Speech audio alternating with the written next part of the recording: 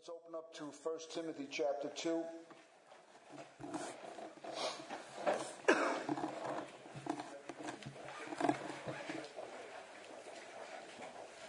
My wife's giving me Morse code. What's that? Oh, yeah. Sister Lucille, if everybody knows Sister Lucille, it was her 90th birthday today. And they had a surprise party for her. We went out to Jersey this morning and we spent some time with her. She actually looks really good, 90 years old. 9 children, or 9 women and 2 boys? 9 children. 150 grandchildren. Oh, it was marked. Really amazing. They were a great family. It was nice to spend time with them this morning. But here we are. 2 Timothy, I'm going to read verses 1 to 7 and make some comments. Paul says this to a young man named Timothy. First of all, then I urge that supplications, prayers, and intercessions and thanksgiving be made for all people, for kings and for all in high positions, that we may lead a peaceful and quiet life, godly and dignified in every way. This is good and it is pleasing in the sight of God our Savior, who desires all men to be saved and come to the knowledge of the truth. For there is one God and there is one mediator between God and men, the man Christ Jesus, who gave himself as a ransom for all, which is the testimony given at the proper time. For this I was appointed a preacher and an apostle. I am telling the truth, I am not lying. A teacher of the Gentiles in faith and truth. Let's pray. Father, we thank you for the truth of the gospel of Jesus Christ, God. We thank you that we know in this room there's generally only one mediator between us and the creator of the universe. And that's your only begotten Son, the man, Christ Jesus, divine and human, interceding for us through his blood on the cross and his intercession right now at the right hand of God. We thank you, O God, that we generally know what the truth is. The truth is no longer a mystery to the Christian. You have given us the legacy of Scripture. We know what life is all about. We are not roaming around in the darkness anymore. We truly know that we were created in your image to worship you and to adore you, but we fell into sin. And through the intercessory work of Jesus Christ on the cross, who brought us close to you again, and we shout, hallelujah. We thank you. Our soul thanks you, Father God. We thank you that we feel your presence, that our sins are forgiven, Father God. And now we have peace, joy, and hope in this world and the world to come. In Jesus' name, amen. Memorial Day. Special day. As Americans, we spend some time honoring all those who served in the armed forces. We usually a special recognition to those who lost their lives for the country's freedom. It's a solemn time of reflection for those who have served, who had loved ones who served, or loved ones who were wounded, or loved ones who died. It's a reminder that freedom is not really free. That freedom is costly. And a constant reminder that there is still an evil forces in the world today looking to take those freedoms away. On June 6, 1944, a day we now know as D-Day, the invasion of Normandy, France, by Allied forces was the beginning of the turning of the tide of the war, World War II, back to Allied forces. But it was costly. The invasion was in planning for almost 2 years, made up of mainly American, Canadian, and British troops. There were 5 beaches on Normandy, which the German forces had occupied and were dug in deep. They were ready for battle. They were heavily fortified. There was a wall 250 miles long, heavily bunkered, over tens of thousands of German troops. This was a must-win for Allied forces. A beachhead was needed for a more fuller invasion of France and Europe. When the time came and the amphibious forces coming to secure the beachhead opened up, most of the young men died before they even landed on the shore. Before firing one shot. In the first 2 hours, over 10,000 people were wounded. Over 4,400 people died in the first 2 hours.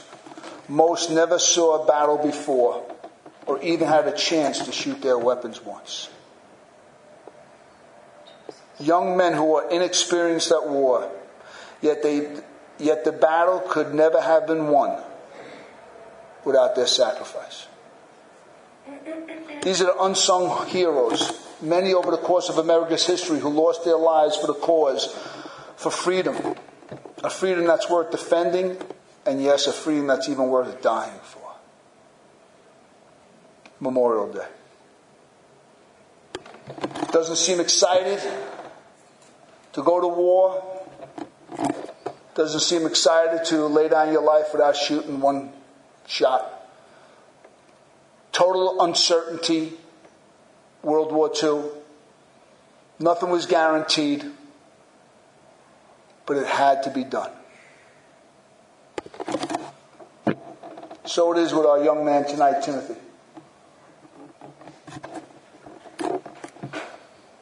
Paul calls Timothy to pray.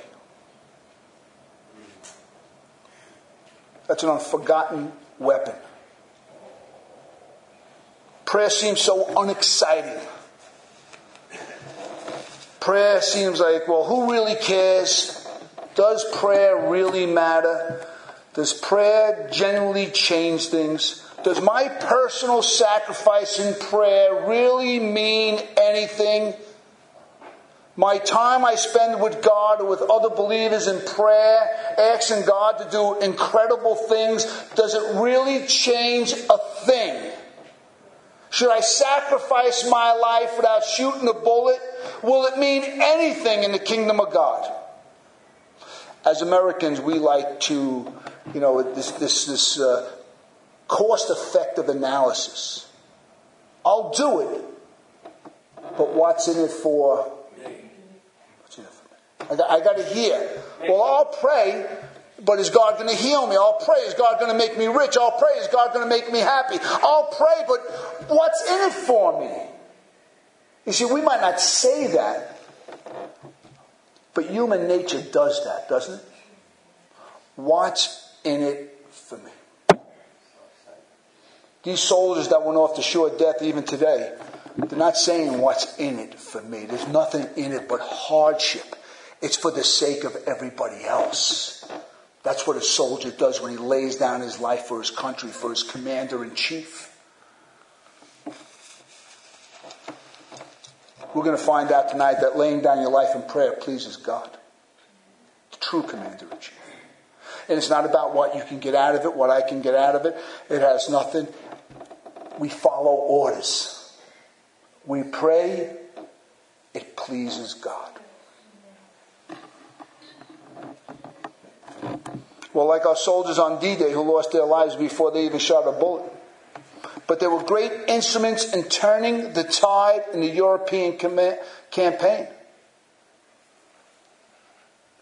So is prayer in the Christian's fight against evil. Please never forget that. Prayer gets the attention of Almighty God.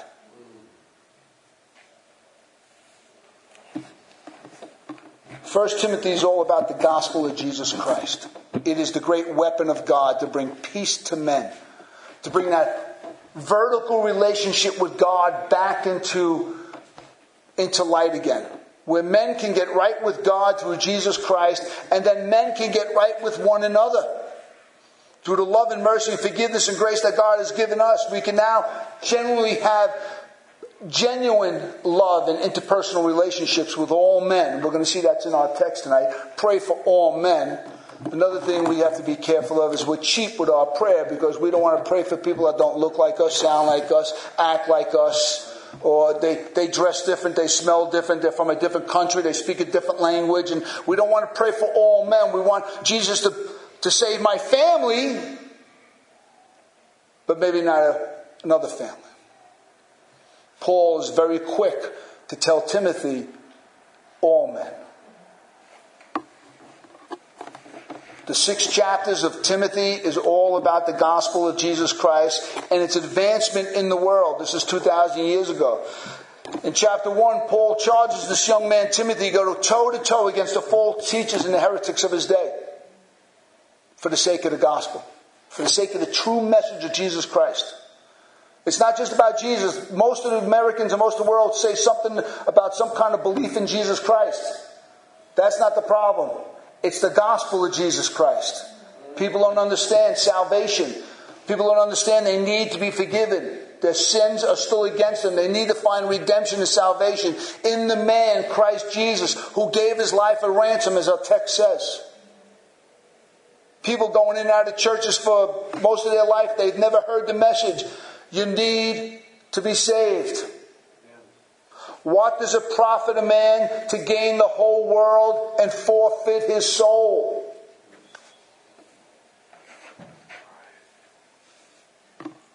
Chapter 3 is about the godly life expected from those who preach and teach the gospel. And pastors and elders and deacons who lead God's people. If you're going to be associated with Christ and his gospel, you have to live the life. In chapter 4, it's more personal. It's about Timothy's own life and his own doctrine. Watch yourself and your doctrine, that you can secure the salvation of other people. Do not say one thing and live another. Chapter 5 is about the social relationships, the interpersonal relationships between us who profess Christ. If you're saved by the gospel, live like you are saved by the gospel. Chapter 6 is about the enemies of the gospel. Again, false teachers. And something he brings up, the hidden greed in the form of genuine faith. These are all the tangible ways of properly advancing the gospel message of salvation. People need to see a changed life. People need to see something different and tangible in the person that professes Christ and the message of salvation. It's tangible. You can see it. But in chapter 2, it's different. What we read tonight is not tangible. It's one of the hidden ways of advancing the gospel. There's nothing glorious about it from the outside perspective. Nothing tangibly noticeable is being seen. Like young soldiers going to assure death in a battle before even shooting their weapons, so is prayer for the gospel success. Surely the young men on D-Day would have liked being anywhere else enjoying life, but duty called. Freedom was on the attack, and so they answered that call to protect the innocent of the world from evil forces. Like war, the gospel of Christ that brings freedom to the soul calls for unflinching resoluteness, even when it seems useless. Laying down one's life in prayer for the gospel to be successful is not glamorous, it is not pretty, it is not exciting, but ever so needed, as Paul explains here in our text. This is an element here that Timothy needs to know. Prayer for the gospel advancement pleases God. So many Christians lose sight of the big picture of Christianity. For most, Christianity is a felt needs religion. Most people go to church and come to Christ maybe for the first time because something's drastic in their life. And that's fine. God accepts us. He loves us. Praise God for it. He's healed the wound. He's here to heal the brokenhearted. But all of a sudden, when we find this healing going on and we find this closeness with Christ and we find this sense of joy and this hope and this peace back in our life, and all the burning fires in our life are now a little more settled, I can look up and say, oh, this is much bigger than me. It's about prayer for all men. God's calling me now. He's calling me to lay down my life now in prayer. But Brian, you mean just by myself just start praying for people? Yeah. Specifically, we're talking about corporate prayer here in the church. It pleases God. Do you ever hear that?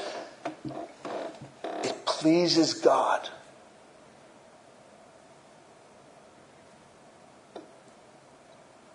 There's only a couple times in the New Testament that's said. Here in this text, and the thanksgiving offering from our lips, the fruit of our lips, pleases God. Praise pleases God. But not just that, but specifically for political leaders in high positions. How do you feel about praying for some of our political leaders today? Really praying for them. How would you like to pray for Nero or Caligula or the Caesars and emperors of Rome? Because that's who they were writing to. You think America? You think this is a high calling for us? He's saying pray for those who persecute you and love your enemies. We have to get close to Christ. As a matter of fact, our prayer for people around us will actually teach us. It will be a barometer. How close to Christ am I? How close to Christ am I? Prayer or the lack of prayer is an indication of spiritual life. Let's go to our text. Can we put that up there, Jackie? John Paul? Thank you.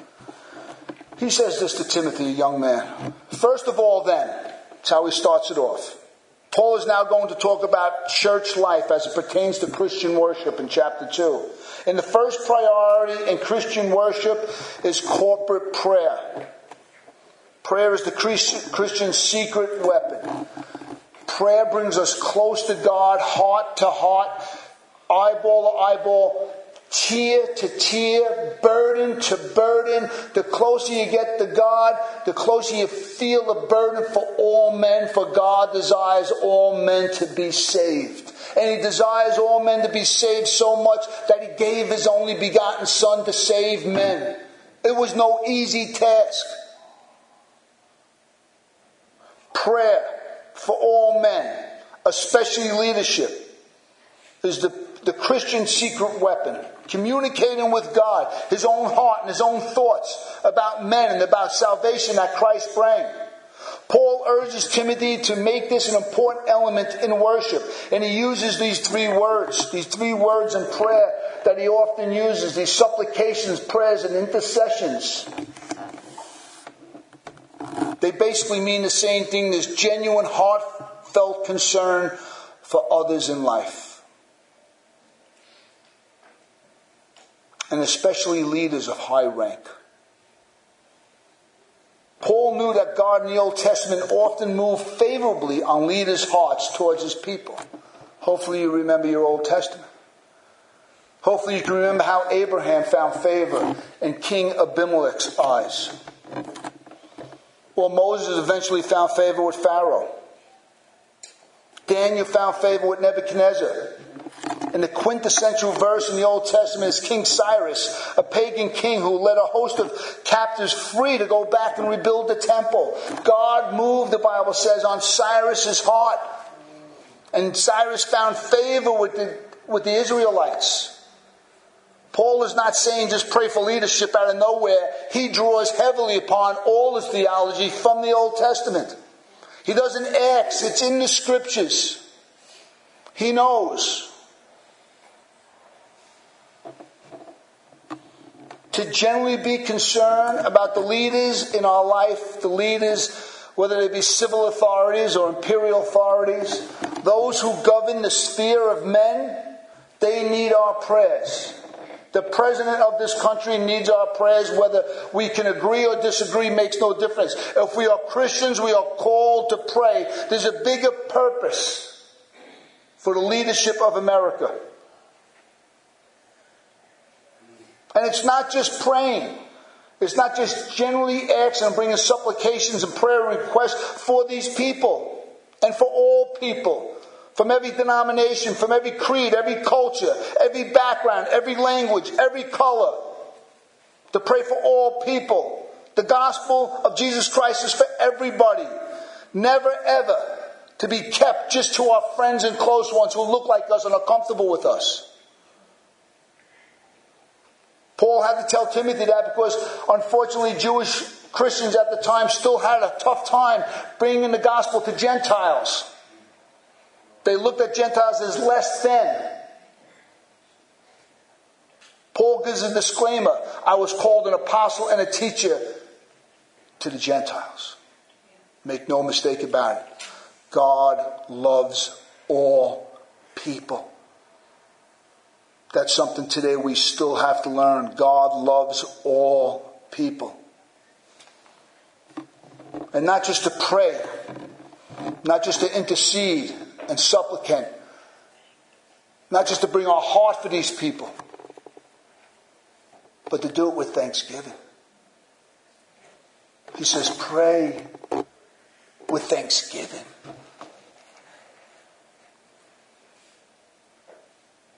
You know what my breakthrough was for that with thanksgiving?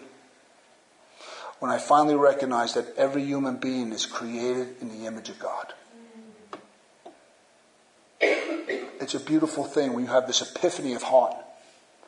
And all of a sudden you see a human being. You don't see the color of their skin. You don't see the way they're dressed, the way they smell, their scheming, their sins. Sins are easy to see. A self-destructive life is easy to notice. But can you see beyond the ragged clothes? Can you see a man or a woman created in the image of God? How about a leader in America? Can you see beyond the wealth? Can you see beyond the prominence? Can you see beyond the pretension? Can you see that they too are just people created in the image of God who need a Savior? I shared Thursday night, I was on the train the other day going to the dentist. And I was having a really bad day. Migraine was killing me. I was miserable. And I can't stand loud noises. And I'm on the train and I'm sulking and my heart's condemning me for a couple other things and so on and so forth. Just a good ordinary day in the pastor's life. And the door opens up and a couple of guys get on and they start singing. I'm like, oh God. Just like that. I said, I'm not into this. I am not. And they're singing real good. A cappella. I sort of doo-wop. I'm like, but these guys are good, man. 3 black brothers, man. Big, maybe 65 years old, man. I mean, they really had it going. And they were coming by, they're singing about Jesus. I'm telling you, it was like a sanctuary. And for the first time in my life, I got up and I started preaching on the train. Just like that. From being at one moment down in the dumps with a migraine, I mean, the place became a sanctuary. And I saw people created in the image of God. It was a supernatural thing. And then I got together and I prayed with them right there. And, you know, it's just God does these supernatural things sometimes to remind all of us, especially me, like, they're created in my image. This is not a mistake from a big bang or evolution. This is my handiwork. This is the highest work of everything I've ever done. I created man and woman in my image.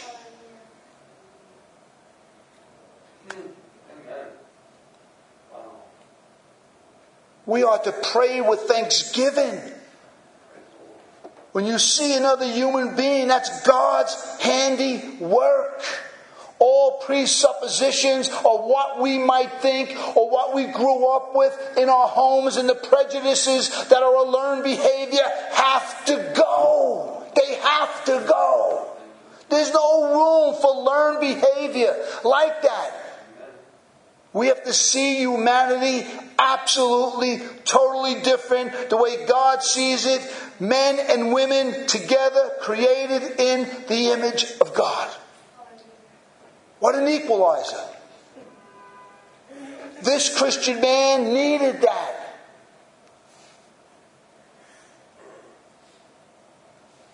To pray with thanksgiving.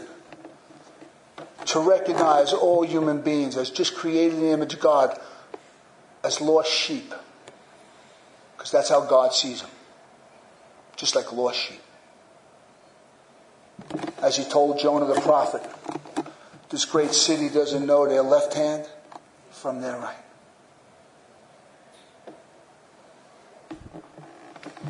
And to be grateful for government that was instituted in Genesis chapter 9.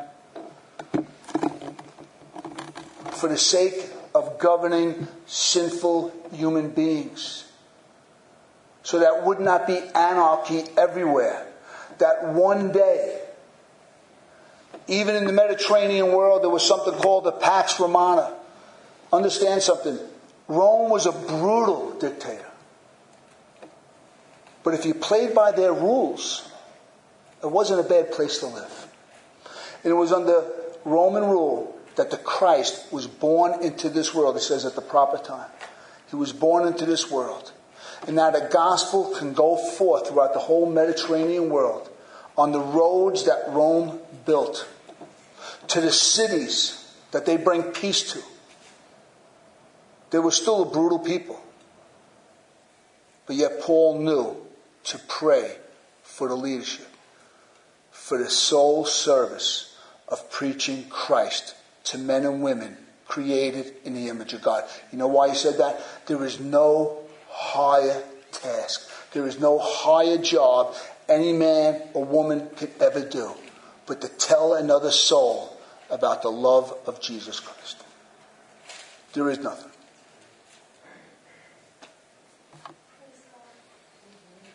To be grateful for these leaders, to be grateful for government, grateful that there was law and order despite all its failures, to recognize that God has instituted government to rule the sphere of men.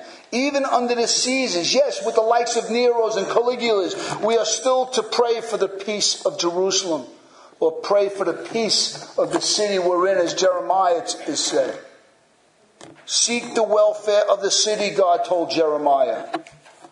This is surely laying down your life in prayer. The Christian church is called to lay down their life in prayer and pray for the leaders of America. It's like going to a sure death sometimes. Does God really hear our prayers? But it's a hidden element here found in Luke. If you remember Luke 18, I'm not going to put it up. It's the parable of the persistent widow who continually prayed night and day under an unjust king who feared not man or feared not God. We are called to pray persistently, and God will hear our prayers, and God will do great things. Understand something, you and me are here today because the gospel has advanced on the life of other people who laid down their life physically and spiritually in prayer. We might never ever lay down our life physically here in America. Maybe not for Christ. But we should lay down our life in prayer for God. This is the kind of prayer that honors God. It sees the big picture. It sees men and women lost as sheep, created in His image. The reason Paul says this is that we may lead a peaceful and quiet life, godly and dignified in every way. Could you put the text back up? That we may lead a peaceful and quiet life, godly and dignified in every way. Paul desires Timothy to pray for an orderly society where Christians can live and the gospel can be advanced. Only those who have a growing awareness of the kingdom can ever see and pray in this way. Only maturity can pray that. A mature Christian. It's difficult for American Christians to see the importance of this prayer. It's most unfortunate.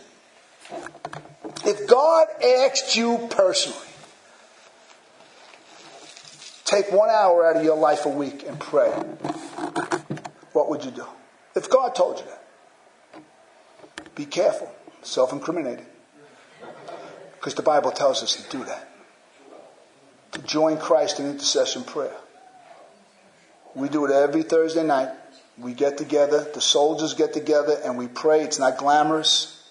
Doesn't feel like anything's moving. Doesn't feel like anything's changing.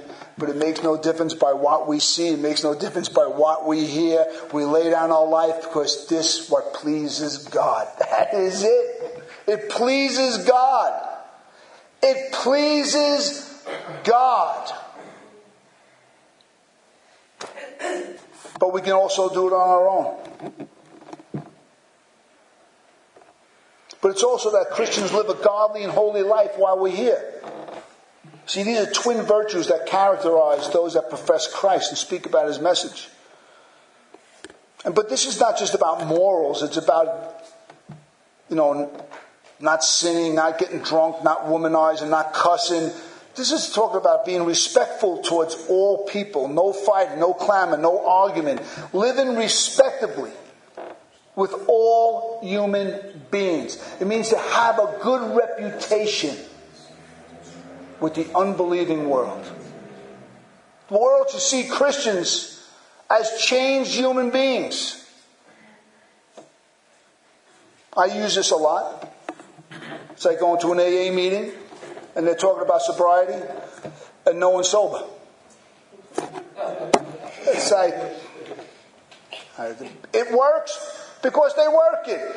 And the law of attractions are there. When someone needs help, they're there. They know it. And so it is with Christianity. I'm not going to talk about God and live a life that doesn't know God. But this is only part of a bigger teaching that Paul gives. It's Paul about a simple devotion to Jesus Christ. We're not running around like the world trying to acquire things, trying to get things. We've stepped back from the rat race. And we live a simple, dignified, quiet life. And we just worship God as our priority, not things of the world. It's not the cares of the world and the care and desire for other things anymore.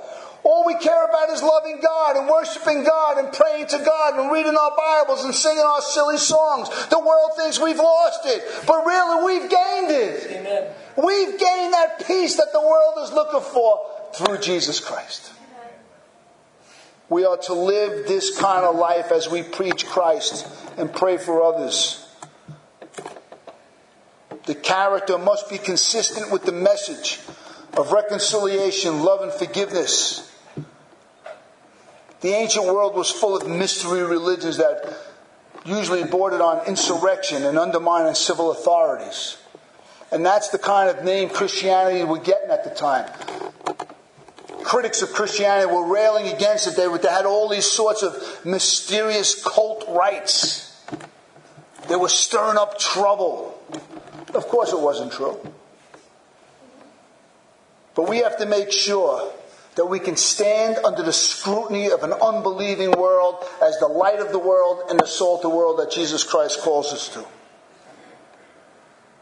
Paul wanted to make sure that Christianity was never here to undermine society, but to enhance it.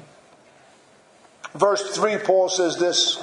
He gives the highest motivation to this seemingly worthless endeavor of prayer. He knows it pleases God. Think about it. No one in this room should leave here tonight not praying more for other people. And not praying for the government. Not praying for those in high places. You can't. It pleases God. Pleases God. You don't have to spend hours and hours, but it should be a part of your prayer life.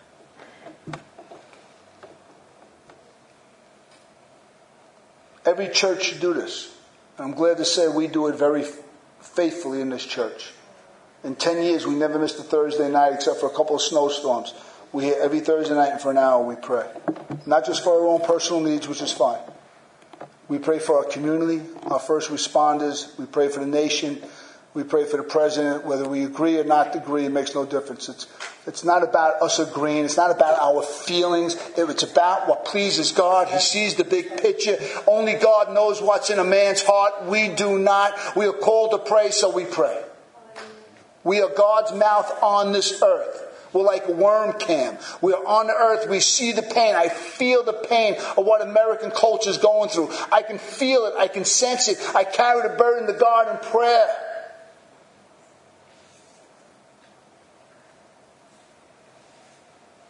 And it pleases God because God desires all men. What he means there, he desires all men, whether high positions of life or low positions of life or no positions of life, whether rich or poor, whether slave or free, whether master or not. He desires all men from every area of life to hear and be saved. God makes no distinction between people created in his image. Though Paul knew what the worst of man's heart was, nevertheless, he knew the grace of God to save the worst of men. Paul says in this to Timothy that this is a trustworthy statement, that Christ Jesus came into the world to die for sinners, of which I was the worst.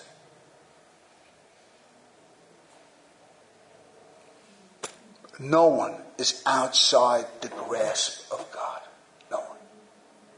Not one human being is outside the grasp of Jesus Christ. Do we know that?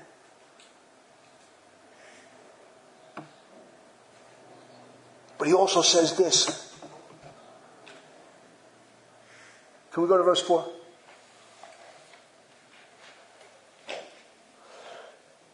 And come to the knowledge of the truth.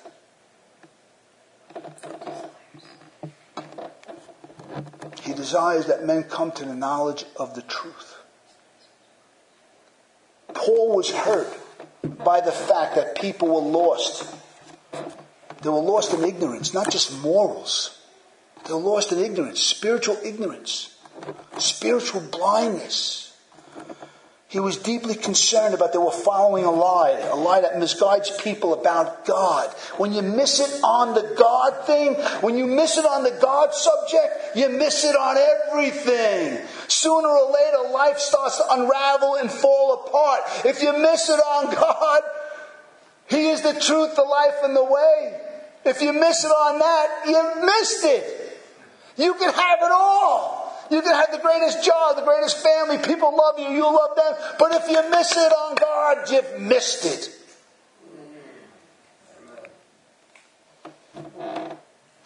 He wants people to have that quality of life that only Christ can give. A quality I searched for and didn't find it until Jesus came and rescued me from myself. And I'll tell you why. He gives it to you in verse 5. He qualifies it in verse 5. For there is one God. Listen. For there is one God, and there's one mediator between God and men, the man Christ Jesus. For Paul and for the prophets of the Old Testament, the problem with the world was idolatry. It was polytheism. It was many gods saying many things. And all these many gods who were saying many things were saying many wrong things and leading men astray. And once you miss it on God,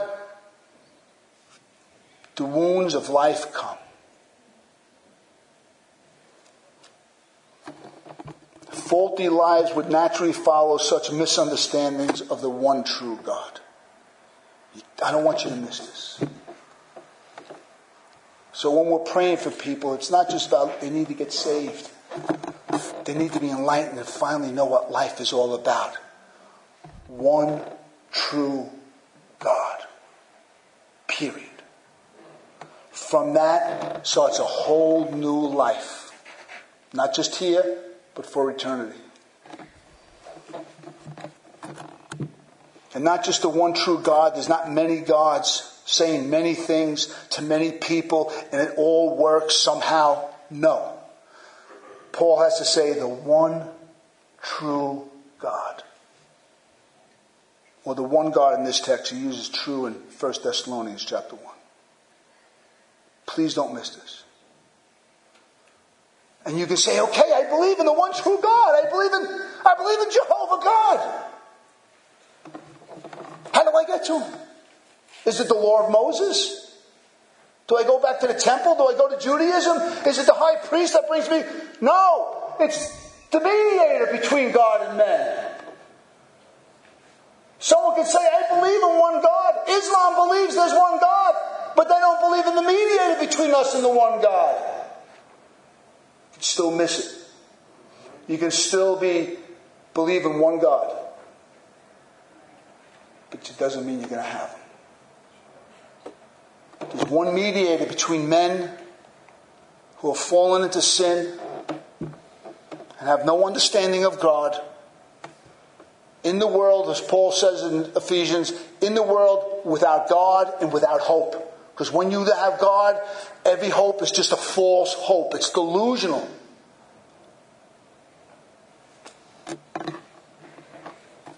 What good is knowing there's one true God? If not known, He doesn't hold our sins against us anymore because of Jesus Christ. That's why a mediator is there. That's His intercessory work at Calvary, on the cross, dying for us. Also at the right hand of God now, praying for us. So when I pray for all men in all positions, in all places, I'm not praying alone. At the right hand of God right now is a man in a human body standing right before God the Father's throne, praying with us for all men to be saved.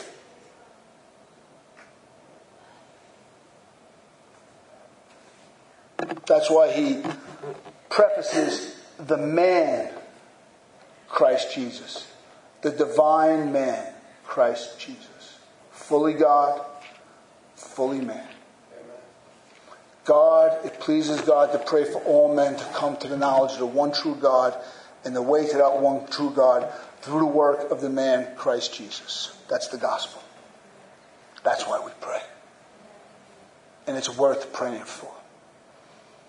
It's worth starting to learn how to pray. The disciples had to say, teach us how to pray. Listen, you can hear the sermon, it can touch your heart. I know that, because that's the Holy Spirit does that. But still you have to say, Pastor, teach us how to pray. What did Jesus do? He prayed. So he said, basically, come, I'll show you how to pray. I do it all the time. There's no secret here. Show up and pray. Sit there and be quiet for one night. Sit there and be quiet for a month. Sit there and be quiet for 3 months. And listen to how others have prayed. And how God has taught us to pray. And hear the heart of God coming out in prayer for all men of any position. With no prejudice. No judgment. No self-righteousness. Just praying for men with thanksgiving who were created in the image of God. And now here we are in America. And we have the freedom to come together and pray. That might be taken away from us one day.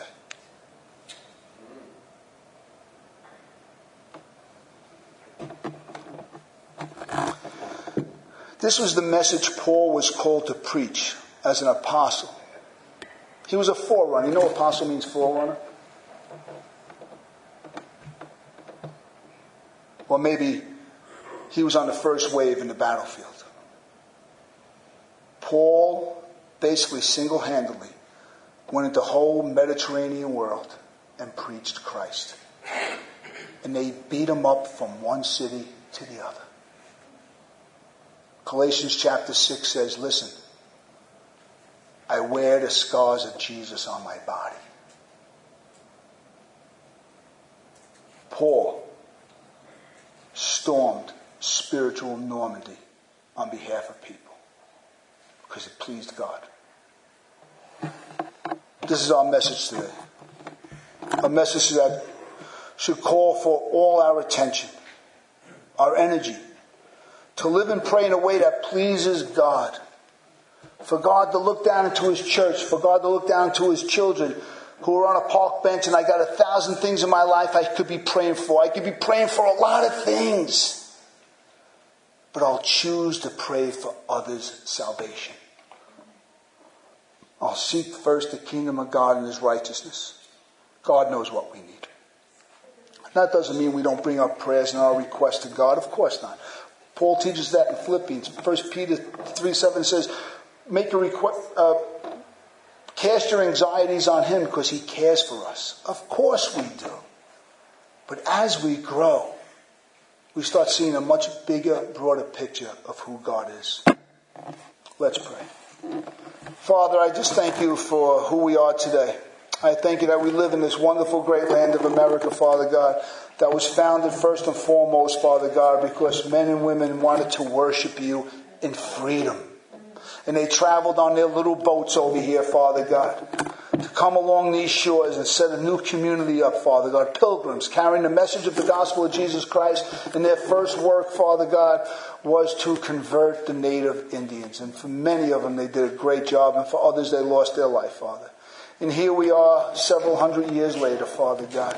And here we are with the freedom to worship, the freedom to pray.